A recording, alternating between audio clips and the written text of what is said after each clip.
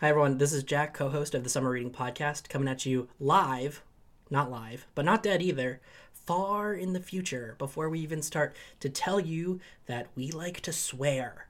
It's an explicit podcast. It's not crazy, but we do say bad words, like phooey, and we call each other cur a lot, like almost nonstop, and what have you. We're good for a good what have you here and there. So just so you know, if you want to protect your delicate paper ears from our cutting remarks, just be aware of that. So sit back, or I don't know, go for a jog, whatever you do when you listen to podcasts. I'm not your dad. I could be. We don't know. Pretty sure I'm not. Send me a letter. Coming up on the Summer Reading Podcast. When you're like buzzed on wine, you're like, you know what? I will run for president. I think I know all of the answers. And then they'll look at me and I'll be in the first debate and they'll say, okay, Jack, what does GDP stand for? Mm-hmm. And I'll be like, it's a good question.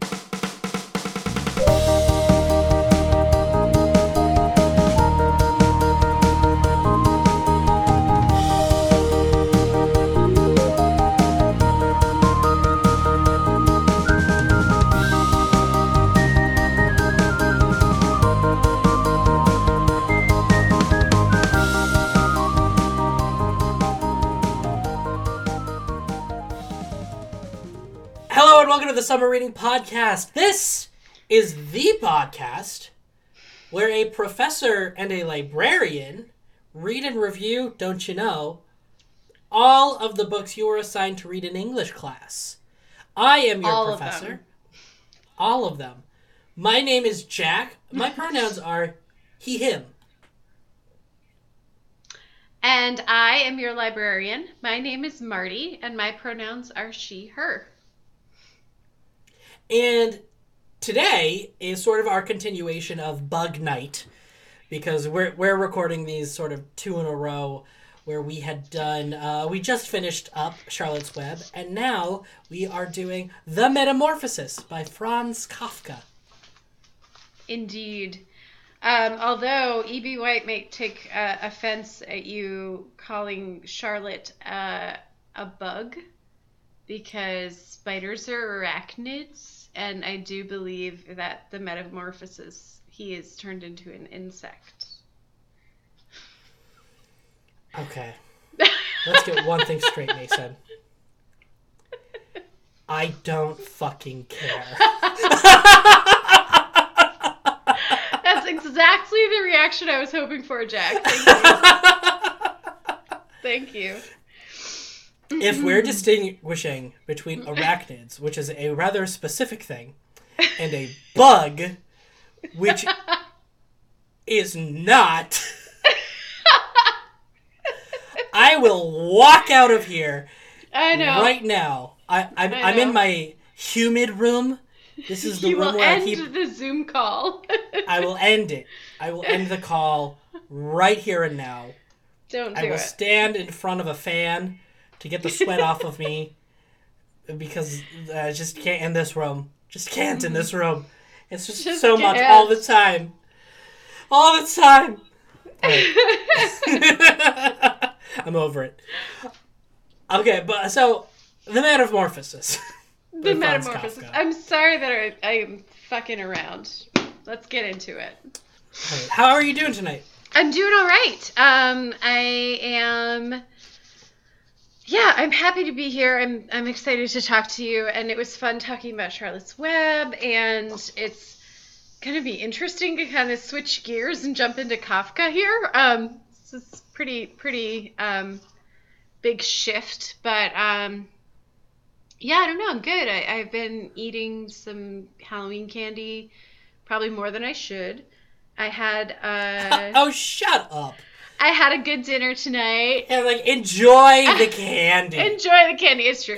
Enjoy one thing without strings. It's true. That's so true, Jack. You're right. Remember this? The Simpsons thing I sent you?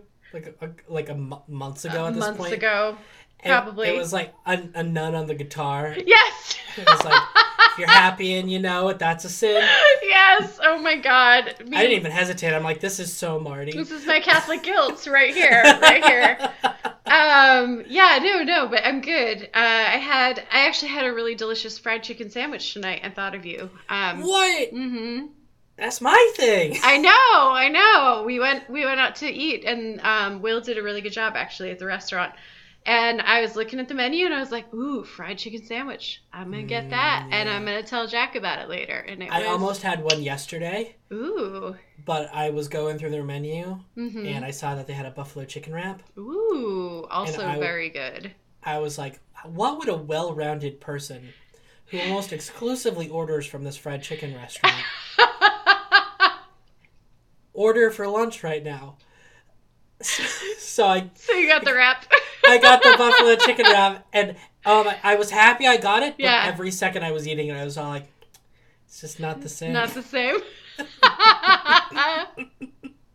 That is brilliant. I love it. So how are you, Jack? What's going on? Doing well. Said earlier, on my third glass of wine. I love it. Jealous. A notably different buzz. Yeah. From bourbon. When I'm buzzed on bourbon, I'm like you could palpably feel lonely. Oh. Which is crazy because I quite enjoy the flavor. But when you're like buzzed on wine, you're like, you know what? I will run for president. I think I know all of the answers. And then they'll look at me and I'll be in the first debate and they'll say, okay, Jack, what does GDP stand for? Mm-hmm. And I'll be like, it's a good question.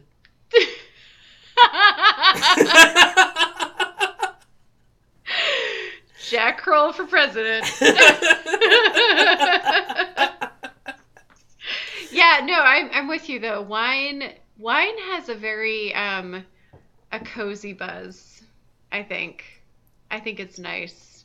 Like, whenever I have had vino to the point where I'm like, ooh, I don't regret it later. I just feel like happy and sleepy, and it's pleasant. So. I drink it with friends now. That's it. It's like a social. Yeah. It's a social alcohol. Yeah, man. So we do it. When I was away at residency during the summer, I was doing gin and tonic for a couple nights because that's my go-to, but it just wasn't enough. Mm-hmm. So I was like, night 4, I switched to wine. There was no turning back. Yeah. I was like, I'm alive, you're alive. Yeah. Let's talk about books together. I know. It's like it is a it's like a convivial. Is that the right word? It's a convivial drink. Yes, it's a good word for it. It's a rather convivial pour. Waiter. Me with my Pinot and you with your Pepsi Zero. With my Pepsi Zero. Waiter, please bring me a glass of your most Garçon! Convivial wine. Yeah, they're like, expires February 2023. A fine year. A fine year indeed. Oh, man. Oh, yeah, so doing good. Good. Doing good. I'm glad. So you want to talk Franz? Yeah! You want to talk Franz a little bit? So it's interesting because, yes, I do. But I want to preface this with, before jumping on the pod with you, I was trying to remember if I've ever read Kafka before. Mm-hmm. And I was thinking about the Metamorphosis and realizing as I read it, I've never read this, but I totally know it. Like, I don't... You've heard it before. I don't know it, but like... Yeah. And I was trying to pinpoint, like, where in the ether it has existed. Or, like how did I come to have it be part of my just sort of everyday knowledge? You know, oh yeah, Metamorphosis by Kafka, without ever really reading it or even reading like a synopsis of it or anything like that. So am of the school of thought that the Metamorphosis, bear with me, does not have the popularity of Star Wars. Right? But I feel like the concept of person turns into bug Yeah. is very much in the sort of cultural canon Yeah. Yeah. of what we feel. Like when we think about like a yellow brick road, when we Right. think about Luke, I am your father. Yes. When we think about sparkly vampires even. Right, Like, right. These are sort of easily recognized media cultural touchstones. Mm-hmm. And so the idea of waking up one morning and being a bug, Yeah. if that's it, if it's just that one detail, it is known. Yeah. It is a known detail. Yeah, it's... You may never have heard the name Kafka before. You may have never heard of the Metamorphosis before. But, like, you might step back and be like, wasn't there a thing where a dude done turned into a bug? Exactly. It's so funny. Like, yeah. But anyway, and then, yes, I was trying to pinpoint if I had actually read this. And then I was like, have I actually read Kafka? And I, honest to God, cannot tell you. And now I'm going to look at the other stories in this collection. Oh, I read In the Penal Colony. That's the one. Okay. In the past or for today? In the past. In the past. I love the idea of you reading In the Penal Colony and being like, isn't there supposed to be a bug in this? Yeah, no, I read it in a short story class that I took in freshman year of college 1,000 years ago. I read In the Penal Colony a couple days ago when I read the book. Okay. I think for the first time. Okay. And I will say, I'm like, that's a strong start to a short story. Yeah. Yeah, I'm trying to, now I kind of want to go back and reread it, but I remember being... Yeah, go for it. Yeah, right now? Yeah, right now. You just talk about Metamorphosis. Not even out loud. And I'll just read to myself. Vamp. Vamp. Vamp. Yeah, so you probably have information about Kafka that you would like to share, I would imagine. Yes. Yes, and I will after I tell you that I have read this before. Okay. But I didn't read it for class. I read it for shits and gigs. And it's one of the books in my Barnes & Noble Classics section. Very nice. Of my library. Yep. So I read Metamorphosis and I read all the other stories in the collection because it's rather short. It is, yeah. I think that's a surprising detail. It's like when you sit down and do Jekyll and Hyde. Yes. I think people expect classics to be rather long. Right. Or err on the laborious side of length. Yeah. Which is subjective to if you even like to read or not. But I've read it before. I couldn't tell you when, which leads me to believe it was 2017 when I read it. Because that's the black hole year. Yeah, because it was not a good year. Yeah. I was still reading that year. Yeah. But if I have a foggy memory of when it happened, it probably happened in that year. Fair. There's like a handful of books I can definitively say that was 2017. Yeah. Because they stand with me as like I read more than 100 books that year, and there's like maybe 4 or 5 that I'm like, I loved that one. Wow. Yeah. I mean, we've all had years like that. Yeah. We've all had our 2017. Yeah, right. Yeah. So, I picked this up, and I read this before, and the first time I read it, I got into it like the first couple pages, and I was like, oh, this is fascinating. And then after those couple of pages, I sort of zoned out. Yeah. As I say, I tend to do. I read a lot, but it's very difficult for a book to grip me the whole time. But I'll always see it through. And that was my memory of it. So it was like the gist. My memory of it is, I think, what the cultural memory of the Metamorphosis is. Right. I don't think people go to like I don't know, the salon. Oh my god, I'm so fucking out of touch. Hi, I'd like to get some highlights today. Let's talk about the Metamorphosis. I wasn't even thinking about that kind of salon. Oh, you're... I was thinking of, like, the classical time where, like you get reading together with some of your learned philosophical peers. Oh, wow. And you just talk about the state of the world. And of course, I go straight to, the beauty and skincare. You're correct. That is how we use the word now. Oh my god, that's incredible. Oh. And do it, but I don't see this really, like, unless your group is, like, we are such readers and scholars. Yes. And we love this. We love Kafka. And we shan't do anything until we pick up America with a K instead of a C. And sit down and say, yes, let's talk about the bug. Like, yeah. Like, unless you're that level of Kafka. Right. I don't see you really engaging with Metamorphosis more than... He's a bug. He turns into a bug. Yeah, and it's funny because I feel like people who are Kafka, let's call them Kafka heads. Kafka-esque. Yeah, like they're not my people. Like I don't see myself hanging out with the Kafka fan club necessarily.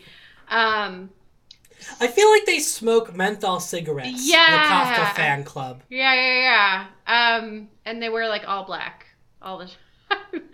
I don't know. And they know more about coffee than I do. Yes. Oh, so much more.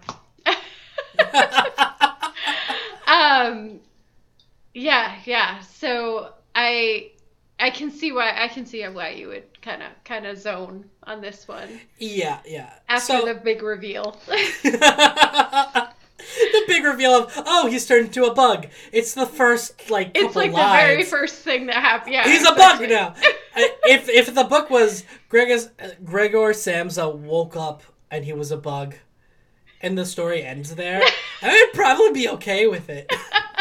Not that I'm against the story. No, yeah. But, like, for the amount of cultural capital the Metamorphosis takes up, I feel like that's it. That contains it. Yeah. But if you're a Kafka head and your blood is at present boiling, absolutely. Let's get into it. Let's get into it. Yeah. So, all right. So, the Metamorphosis was written in 1912 and published in 1915. Okay. For today's recording, I read this article from the New Yorker called On Translating Kafka's The Metamorphosis by Susan Bernofsky, who, as the title of the article may allude to, translated The Metamorphosis. Mm-hmm. One, it's always interesting looking linguistically at, like, the choices translators make when translating something. Totally. But one of the things I really enjoyed about this article is just the basic background, historical background that she provides on the life world of the Metamorphosis. So, originally published in German, Kafka wrote this novella in essentially 2 long sittings. Oh, wow. And he then read parts of the Metamorphosis to his peers, his friends, and they referred to it, I believe, as the bug piece. It was his bug piece. I like that. His bug piece.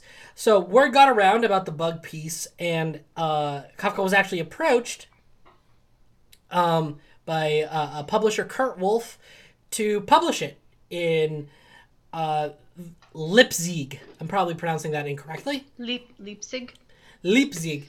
My Leipzig. Which one, if you're a creative writer, that's the fucking dream. Mm-hmm. You share your story with your friends, and your friends talk about their friends, and their friends offer to publish it for you. That's amazing. A best case scenario. Yeah, totally.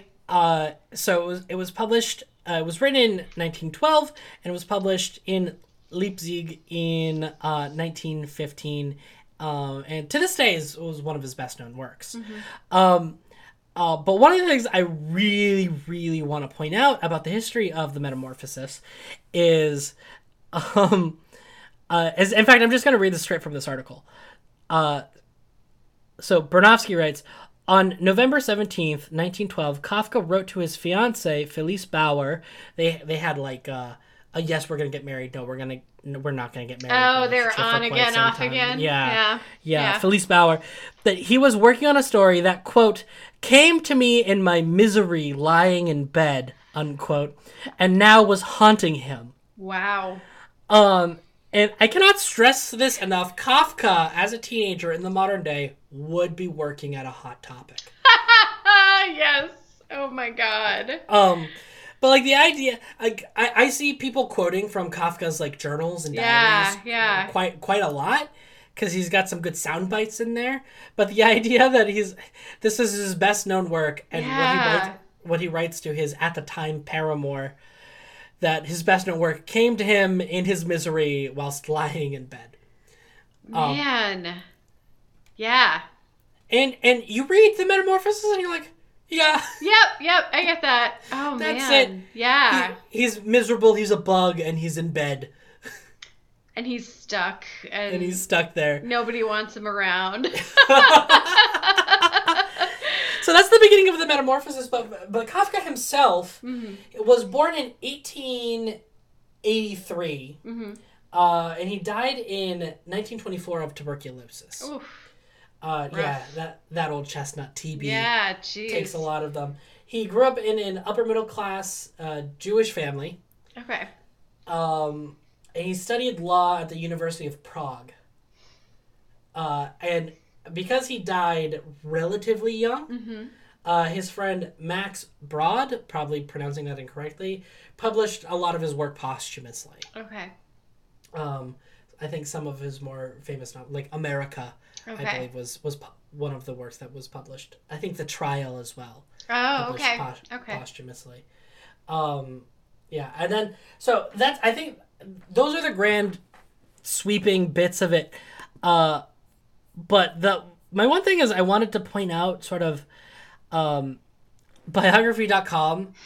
You could tell like some entries are people's passion projects. Oh, yes. And some entries are not. Was Kafka a passion project? I'm so curious. There feels like so much detail on Kafka's life. But not only that, my thing was this entry sounds a little biased in favor of Kafka and his sufferings. Because if I can find this paragraph. So this is from biography.com. Kafka had a difficult relationship with both of his parents. His mother, Julie, was a devoted homemaker who lacked the intellectual depth to understand her son's dreams to become a writer. No. Kafka's father, Herman, had a forceful personality that often overwhelmed the Kafka home. He was a success in business, making his living retailing men's and women's clothes. And then it goes on to say about like Herman's big personality. But the idea that they specify that his mother lacked the intellectual depth to understand her son's dreams. Yeah, I don't like that one bit. That seems brutal to talk about like a dead woman. I know. And also, like, I mean, fuck you. Like, what do you know about Kafka's mom? Yeah, you were there. Yeah. Oh, man. That is so brutal. Like, the idea of, like, if some biographer fucking 100 years from now says Crowell lacked the intellectual depth to understand his friend Mason's dreams. So awful. I'd be like, fuck you, I knew her better than you. And the fact that they specifically say lacked the intellectual depth, I mean, that's like... my gut instinct is to say it feels misogynistic. Absolutely. Because they're like, oh, she was a dedicated homemaker. She was a homemaker. She wasn't what the kids call a Kafka head. Oh my god, that is so awful. They could have just said they didn't understand each other. Exactly, yes. Yeah. And that's all biography.com needs to say. Wow. Or like they had a fraught relationship. Whatever. Yeah. Like, but you don't have to like take down Kafka's mom. Like, I I'm know. sure she was It's a lovely woman. Jeez, you don't gotta put two bad bitches against each other. Wow. So it then goes on to say that Kafka pretty much generally had an unhappy life. It reminded me a bit like when we were talking about Poe. Yeah. The only difference between Kafka and Poe is Poe's co-workers seem to think that he was a hard ass and a miserable sod.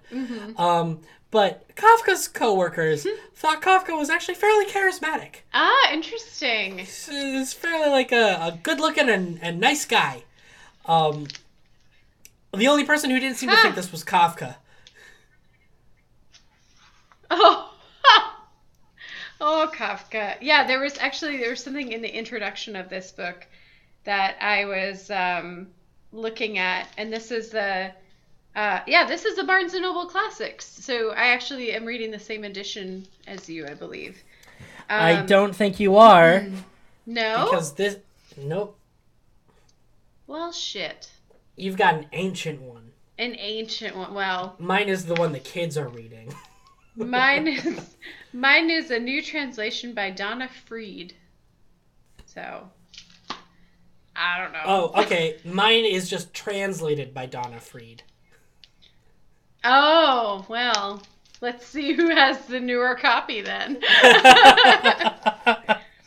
But in the introduction, the very first line is, describing a photograph of Kafka, Thomas Mann, one of his foremost advocates, remarked that his eyes were dreamy, but also penetrating. And I was like, well,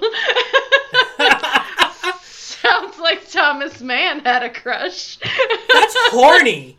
Right? That is like capital H horny. Yeah, like dreamy, but penetrating. I mean, I like that. I feel like that's like every account of Yeah. Kafka from anyone who's not Kafka. So funny. Wow.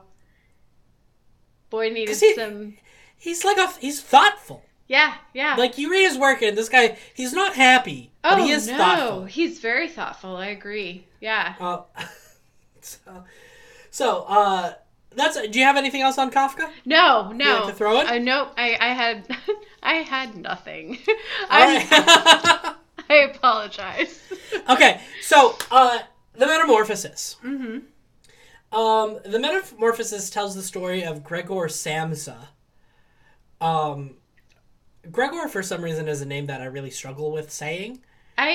It's a name that I really like, but I like it too. Yeah, but Gregor. Gregor, yes. Gregor. It feels like I get the meter off. Yeah, no, I hear ya. Yeah. Like, which one do I put the stress on? The Greg or the or? Gregor. Gregor. Gregor. Okay, save it for your theater class. What's the objective word? Is it Samsa? Is it insect? Is it bed? Oh my god. Gregor. Gregor. Tells the story of Gregor Samsa and his family. So Gregor Samsa is a traveling salesman who is the primary breadwinner for his family. Yeah. So he's got a sister named Greta. She's the only member of the family, pretty much the only other character we actually get a name for. Yeah. Then his father and his mother. Most of these characters are named sort of in relation to Gregor. Right. Like the mother, the father, and the even, sister. even Greta, yeah, he refers to her as the sister. The sister more often than not. The office manager. Yep. And the charwoman. Charwoman. The charwoman. And Gregor wakes up one day turned into an insect. And I learned actually that when offered to publish it, Kafka did not want a depiction of a specific insect on the cover. Because he sort of wanted the description of the insect to be vague. Yeah. He wakes up one day, he can't go to work, and in fact, because he's a bug now, he's never going to go to work ever again. And suddenly, a shift happens between him being the primary provider for his family to his family suddenly needing to take care of him. Yeah. So it happens as the family slowly grows into their more and more dire straits. The sister Greta takes care of him more and more, starts thinking about him more and more. But as it happens, the father finds work. It's not enough. The Gregor gets out one day. The neighbors see him. They think this place is infested with disgusting bugs. The sister says, actually, it might be best if we get rid of Gregor. Gregor, upset, is like, I won't be a burden if I'm dead. Yeah. And so he dies. Goes off and dies. He dies, and then in the end, everything comes up perfectly rosy for Gregor's family. It's so fucking brutal. It's just... Yeah, it is. Yeah. It is brutal. Do you have anything to add to that synopsis? No, I think that is a perfect synopsis. It's the shift between them taking care of him, being taken care of him, and then them taking care of him, and then them growing to resent him for existing and needing to be taken care of. It's just, to me, that's the whole story. It's like... Yes. Yeah. So let's start with that, actually. Yeah. As I was doing research on the SparkNotes, sort of phrases that as the limits of sympathy. Okay.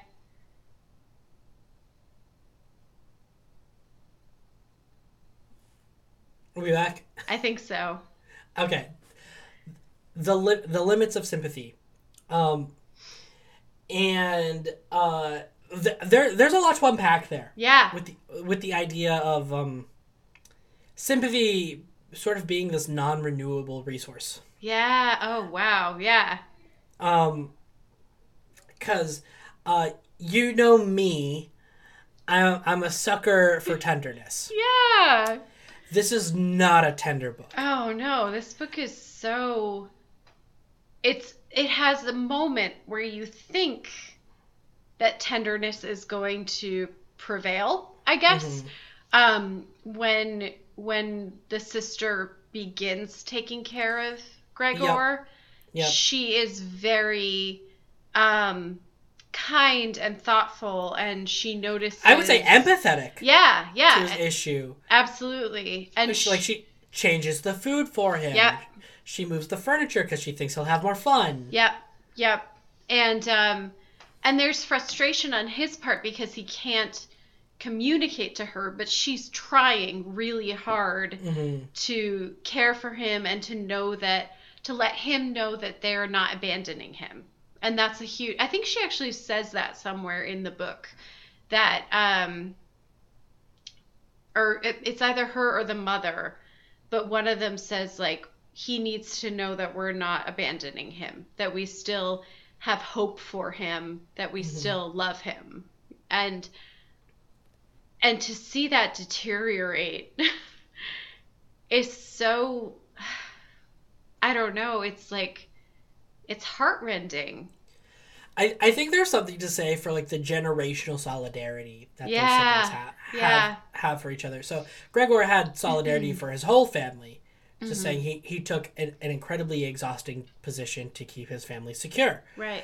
And then the sister, who has solidarity to him, of just saying he's family. It's like she's the only one who understands what he went through to take care of them. Right. And yet it runs out. Yeah. And on those grounds, I found it very difficult to connect with this book. Yeah. Not because I've never turned into a bug myself. But in fact, I was thinking about, I have in my notes here, it's like, this is just what retail is like. Oh my God. Yes. In my notes here, it says, like, when the manager shows up at the apartment to complain that Gregor is not attending work, in my head, I was just thinking of a manager saying, I don't think you're considering how this affects the team. Yep.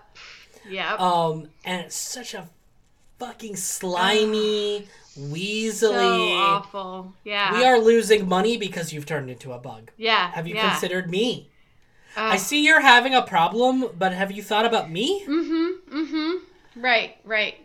Yeah, I do feel like as I started to read this, and there was so much emphasis on his worth as related to his monetary gain. Mm. And I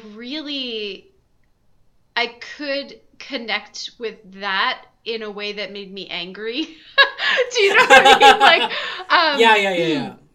Because I think that's one of the main things that makes Gregor Samsa a relatable character. Yeah. Still, and particularly today. Yeah, and I think there is so much in our society, and it's actually not, like, talking about it and thinking about it, this was written over 100 years ago, and really that hasn't changed, like lots of times you are made to feel unworthy if you're not quote unquote pulling your weight in a financial way, or if you're not you are not deemed successful until you have financial success. The other elements of life, your relationships, your personal growth, the things that you bring to your community, that doesn't matter as much as did you make 6 figures this year or whatever. So that I could find. It fucking sucks. It sucks. Oh, it hurts so bad. Yeah, but it's relatable, but then because it's social and it's internalized. Yes. Oh my God. Yes. Yeah. But yeah, so I cut you off. Keep going. No. But the more I read it, by the end of the book, when Gregor's dead, and they all are just retreating to the countryside and feeling happy, I put the book down and I said, I don't know what I was supposed to get from that.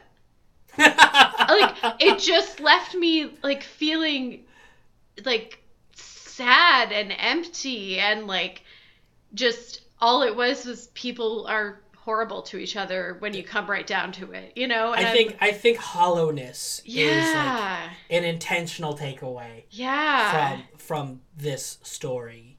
That's a good way to put it, hollowness, because that is how I felt. I was just like, I don't know where do I. It sucks. Yeah, where do I go from here? We were talking in the break about our shared passion for the British drama Call the Midwife. Oh, so good. And Call the Midwife would never end a story this way. That is so true. Because it says a lot. It says a lot about, I would say, capitalism and the inevitability of misery. I would say the fact that Gregor, who in the beginning was fundamentally the primary supporter of the entire family, by the end sort of becomes emblematic of what held the family back. Yeah. It presents a futility in the prose where it doesn't matter how hard you work, people will be better off without you. Oof. Yeah. Which is like, someone fucking hug this guy. God, no kidding. I know. Yeah.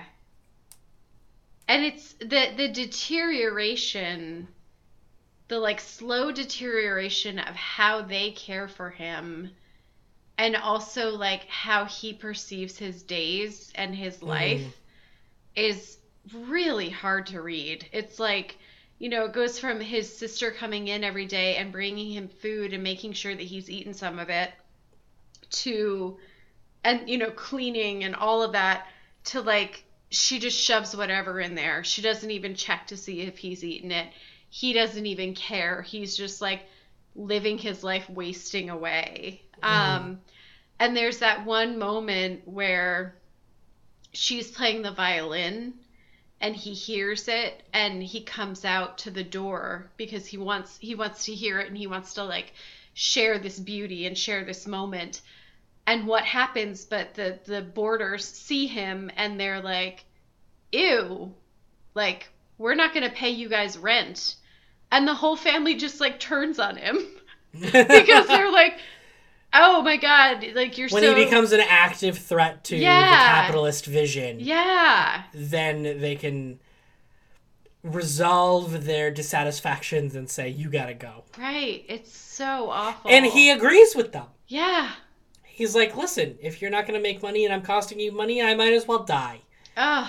Which is like, oh, fucking... I know. And, like, I remember... All like, because you wanted to listen to music. I got to that part and I was like, okay, like, music, art, like, maybe there's going to be something beautiful that comes out of this. And no! It's, like, just more fucking emptiness and people... Yeah.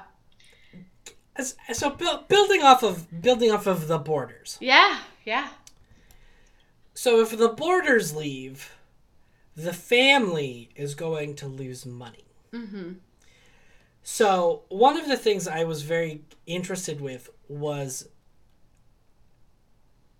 this is a fairly moneyed perspective of destitution. Mm-hmm. Because they are still making money. Yeah. At no point are they not making money if they have boarders. Right. But one of the bigger things that...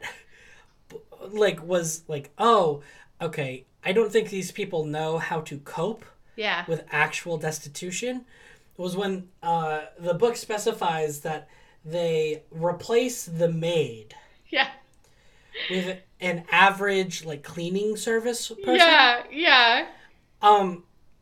Which is supposed to be like, this is how dire the situation is. Mm-hmm. And they were like, you had a maid. I know. You can still. Yeah. I'd like to know what's going on with that maid's life. I know, right? Yeah. Like how difficult things are if you can't afford anything, and you only have, for the four of you, you only have one person actively working and bringing in income, but you still kind of have boarders. Right. Coming in and doing stuff for you. Oh my God. Like it's. You see this a lot in like Jane Austen. Yes.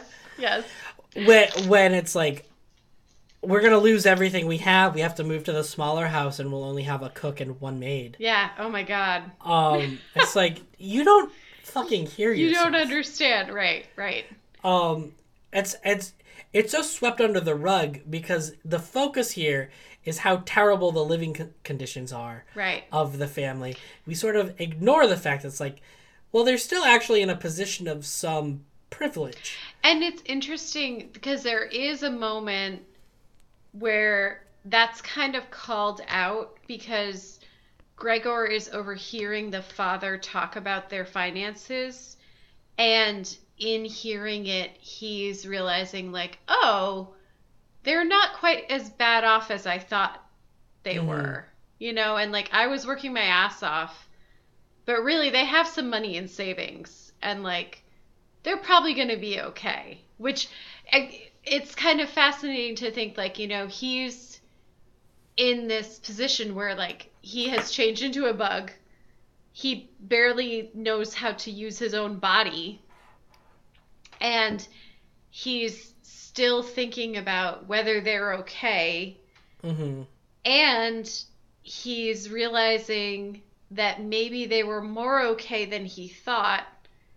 And he's maybe feeling a little bit used for working. Exploited. Yeah, like for working his ass off when probably they would have been fine if he had slept a little more or gone out and had some fun and, you know, like, I don't know. Fuck these people. Yeah, really, seriously. Oh my God. If, like, Gregor had, like, an ASMR channel he listened to, or if he read, like, the Four Agreements, we wouldn't have a book. It's true. Yeah. Like the second he's like, it's called mindfulness. There would nothing be. He would never have turned into a bug. Yeah, it never would have happened. It's true. Yeah. Or an insect. An insect. Or not an arachnid, though. I'd be really... Your words, not mine. Really specific about that. So, okay. I want to come clean here. Okay. It might be that I don't like the translation. Interesting. But based in language, I find it almost impossible to connect with and stay in tune with this narrative. Mm-hmm. I'm with you. Now, I don't know which it is. Mm-hmm. Until I read it in German, I won't know. Right. So I don't want to poo-poo Donna Fried. No, of course not. I don't want to poo-poo Franz Kafka. Yeah, yeah. But after I get through the part of the book that's like, Gregor's a bug, oh no. Yeah. I completely disconnect. Yeah. I think at that point, there's a level of the language machinations that's like, I can't listen to this book and sort of stay in tune with it. But there's also the structural, not issues, because this is beloved. This is a beloved text. But there's not a single character that I can sort of fall in love with. We could make an argument that Greta the sister is a sympathetic character, and we could make an argument for Gregor to sympathize with him just because these are issues he's facing. Right. But I feel like the scope of the story is so narrow-minded. Mm-hmm. It's so like, this is what's going to happen. This is the truth of this world. These are the issues. These are the problems. This is how it's going to go. This is the desolation of Gregor is inevitable. At that point, I'm like, I kind of know how it's going to go. Yeah. There's nothing else enriching for me to take from that situation, knowing that this is how it is. Right. His family is never gonna like find it hard to care for Gregor and then embrace him. Mm-hmm. Like the idea of they could have moved. Yeah. They could have seen if they could have moved. With him. Yeah. Yeah. There were so many other options. It's like we could interpret that the family was waiting for Gregor to die just to be sure that he would never be able to make money for them again. Yeah. And when that was clear, they just said, hey, fuck it, let's hang out in the country. Yeah. Let's have things be good for once. It's like... so awful. I can't connect with that. Yeah. I can't connect with it. It's like... she would never do this, but I could see Edith Wharton taking a sort of Kafkaesque approach to a story. Mm-hmm. Like we can read The House of Mirth as like an inevitable tragedy. Like there's so much in that book that points to things are not ever going to work out well for Lily Bart. Right. But you still see her experiencing joy. Mm-hmm. She still is living her life with a sort of roundedness that I don't see present in Kafka. Yeah. So there's this sort of like deliberate lack of emotional nuance. Yes. I agree with that. Yeah. In the Metamorphosis. So it's like, I'm not going to fault him for not understanding that other emotions exist. He knows that other emotions exist, and he's eschewing them for the sake of what he wants to do with this text. And that I can respect. Yeah. But I don't have to like it. It's interesting, too, because I also feel like even if this story had been taken and almost the tone were more of that as of a like a horror or a thriller, even that I could get more into, but the fact that it's just despair it's just a story of despair, Yeah, I I'm gonna say I was glad it was short because I was just I kept wanting like what I said about the violin moment. Like I kept wanting there to be this moment where something would happen and he would have a connection or they would have a connection to him, and like there would be a reintroduction of warmth of actual connection and feeling. And it just dwindled away. Like any sort of kindness, any sort of love, the most affection by the end of it that he was getting was from the cleaning service lady who's coming in and being like, "Hey, you bug," and it's just like she's kind of like joking with him, treating him like he's just this unusual pet.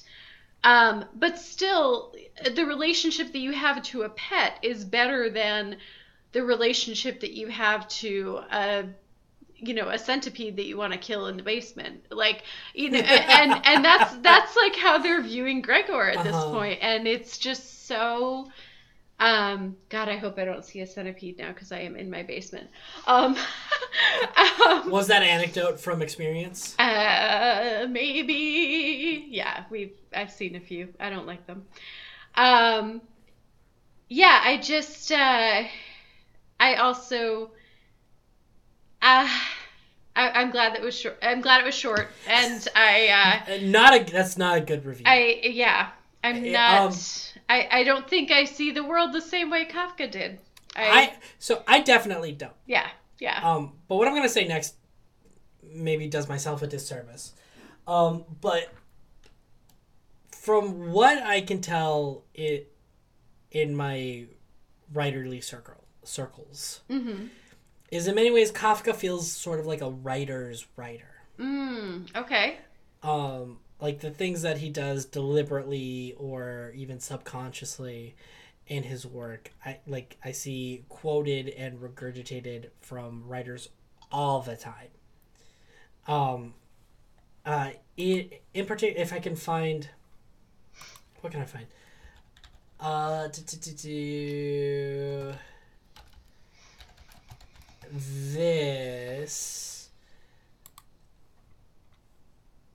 This quote. So I see this quote a lot, which sort of is, this quote always brings me back to maybe I should spend more time understanding Kafka. But it's leopards in the temple. Leopards break into the temple and drink all the sacrificial vessels dry. It keeps happening.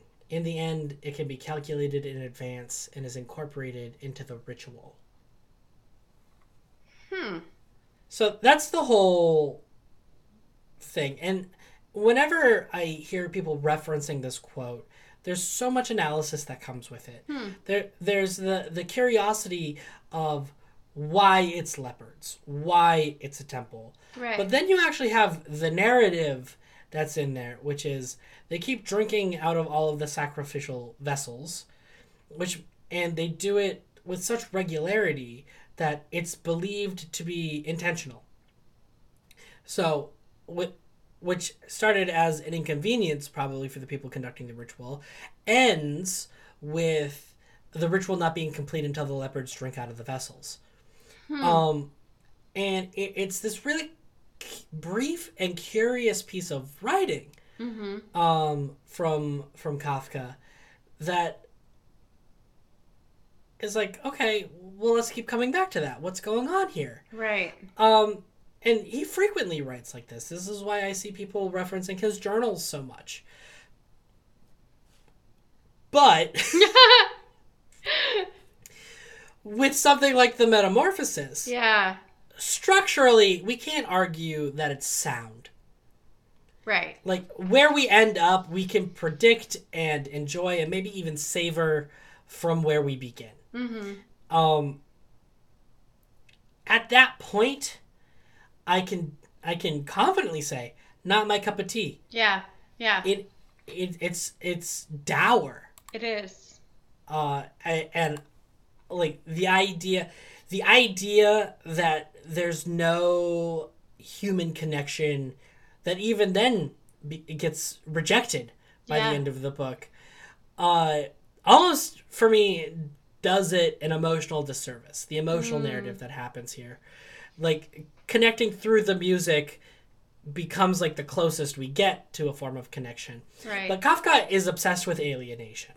He's obsessed with seeing how we can separate our main character from all of the other characters. Yeah. And it becomes brutal, and it also, I think, speaks more towards individual misery than individual reality. Yeah. Where our perceptions of how separate we are from other people often are subjective rather than based in fact. Yeah. They tend to be based in opinion that we write ourselves. Yeah, totally. Which is where I end up falling on texts like the Metamorphosis. Yeah. Where it's like Gregor, again, doesn't have the ability to communicate that to his family. Right. But his family's still his family. And so at that point, it's just on them to suck. Or rise to the occasion. Like, why not just stand up with your violin, move to the bug, and say, no, watch this, and just play to the bug. Yeah. Go to the circus, have a pretty cool act. Yeah, right? Yeah, I feel like there was something I was going to say. You just, like, outlined everything really, with a lot of clarity, and I appreciate that. But, like, I think that is my major beef with the story, I think, is that I don't, I find it hard to believe that Gregor would just be abandoned so quickly, so rapidly by his family. Because I mean, I guess there are just terrible people in this world, right? And I mean, maybe there are, but I don't think that that's the default human condition, I guess.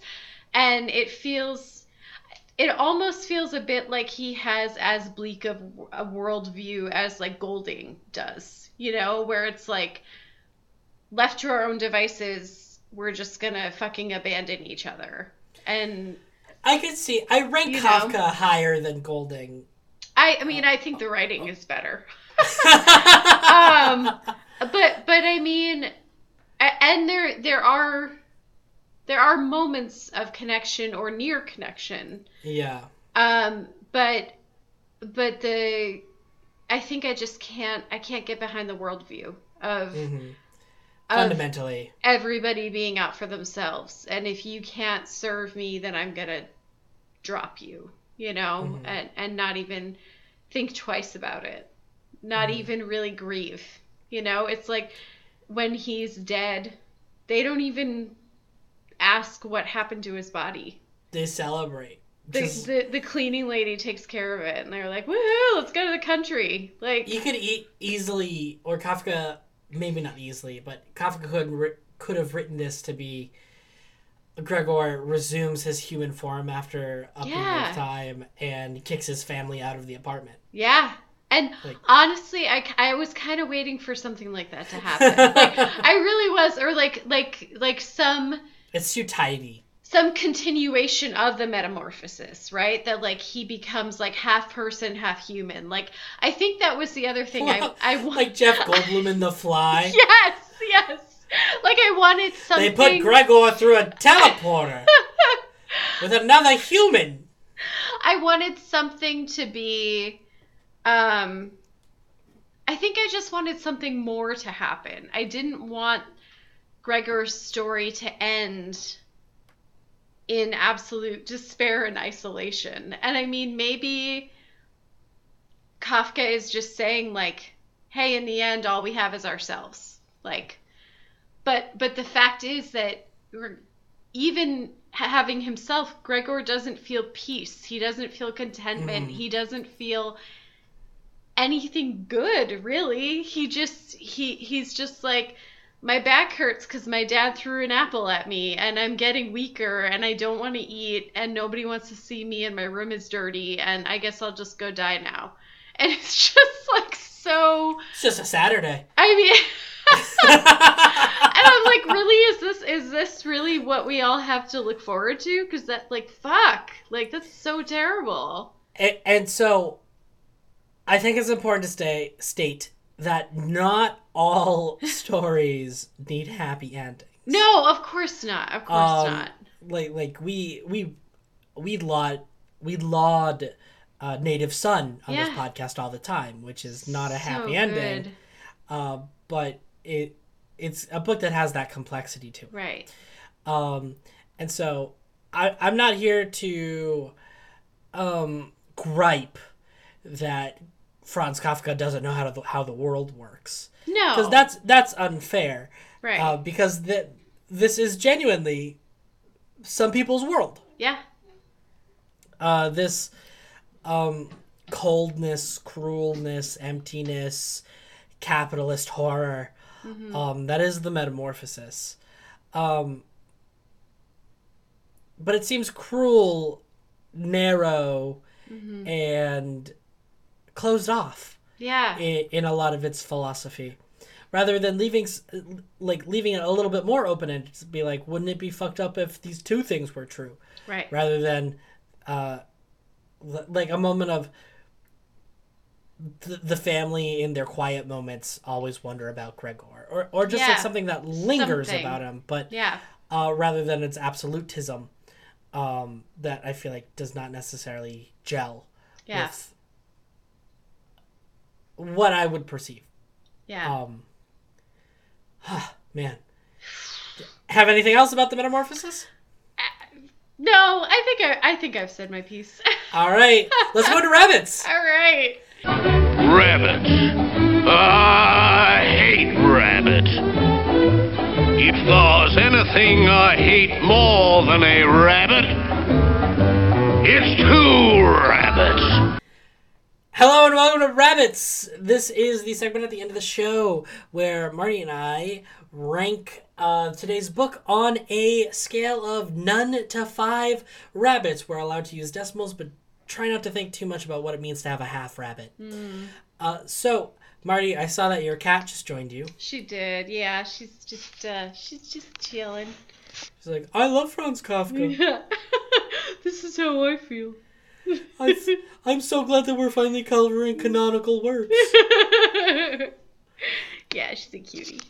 All right. How many rabbits would you give the Metamorphosis? This one is hard because I don't fundamentally hate it, but I think I'll be okay if I never read it again. And I don't think I think it's an important book. Or short story, whatever, novella, and that it is influential. This is going to sound too low, and I'm sorry to all the Kafka heads I may be offending, but I'm going to say 2 3/4 for me. 2 3/4? Yeah. It's because it's not quite that middle for me. I can appreciate what it's doing and saying, but I also didn't really enjoy it and don't really agree with the worldview that it is positing, so it's hard for me to like it. If that makes sense. Yeah, I'm gonna give it a 3. Okay. I kind of feel like I err more on the sides of 2 3/4. But I think I'm going to give it that final 0.25 for, I don't know, my respect for Kafka. for Kafka's understanding of the medium. Yeah. But it is very personal of a worldview. Like, even if you read The Scarlet Letter, that's a brutal book. It is. But it's not like everything's fucked and there's no reason to live, but we keep doing it. Right. I just feel like there's not even a glimmer of hope in this book, and I can't.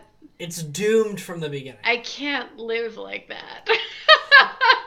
In fact, part of the dramatic tension of the story seems to rely on the reader's ability to hope for Gregor. And like, it's necessary to keep asking yourself, maybe it will get better for him. Right. Only to be let down in that hope time and again. Yeah. Which is why I feel like, as a piece of art, I think it's fine. Yeah. But as a piece of like literature and reading, and sort of narrative satisfaction, it definitely leaves me wanting. Yeah. Wanting for not something more or something else, but something separate. Yeah. Yeah. Yeah. Separate from the reality that we find ourselves in. Right. With, the world of the Metamorphosis, which is rather bleak. Yeah. Better word than I was going to use. And to think that people actively translate this one. I know. To think you say, like, people sit down and be all like, yes, you know what I want to do? I want to exert every part of my brain. Yeah. I don't know. That's not a job I will ever seek out. All right. Okay. But cool. So that's the Metamorphosis down. Yeah. We did it. 2 3/4 and 3, I said? Yes, you did say 3. I forgot yours during Charlotte's Web. I forgot mine during Metamorphosis. And yeah, so that rounds out our bug weeks. Yeah, it does. It's bug night for us, but it's bug weeks for the readers, the listeners. The listeners. And so that was us. Thank you for listening to the Summer Reading Podcast. Yeah. I have been your professor. My name is Jack. That has been Marty. She has been your librarian. Our music was done by Nathan Morrissey. He's a good lad. You can find him on Instagram at nathan.morrissey77. Our editor is my beautiful, amazing, wonderful, beautiful, brilliant mother, Rosa Maria. You can find her on Etsy and on Instagram at Crocheywell, all one word. Marty will tell us what our email address is. Our email address is summerreadingpodcast@gmail.com. Please send us a note, feedback, book recommendations. Be nice. Yes, please. In fact, you can send us anything as long as you're nice to us. Yeah, just be nice. Just be nice. And thank you for listening. Next week, we hope you will join us for our return to series week, where we read the 3rd installment of Stephanie Meyer's Twilight series, Eclipse. So excited. Yes, see you then. Bye.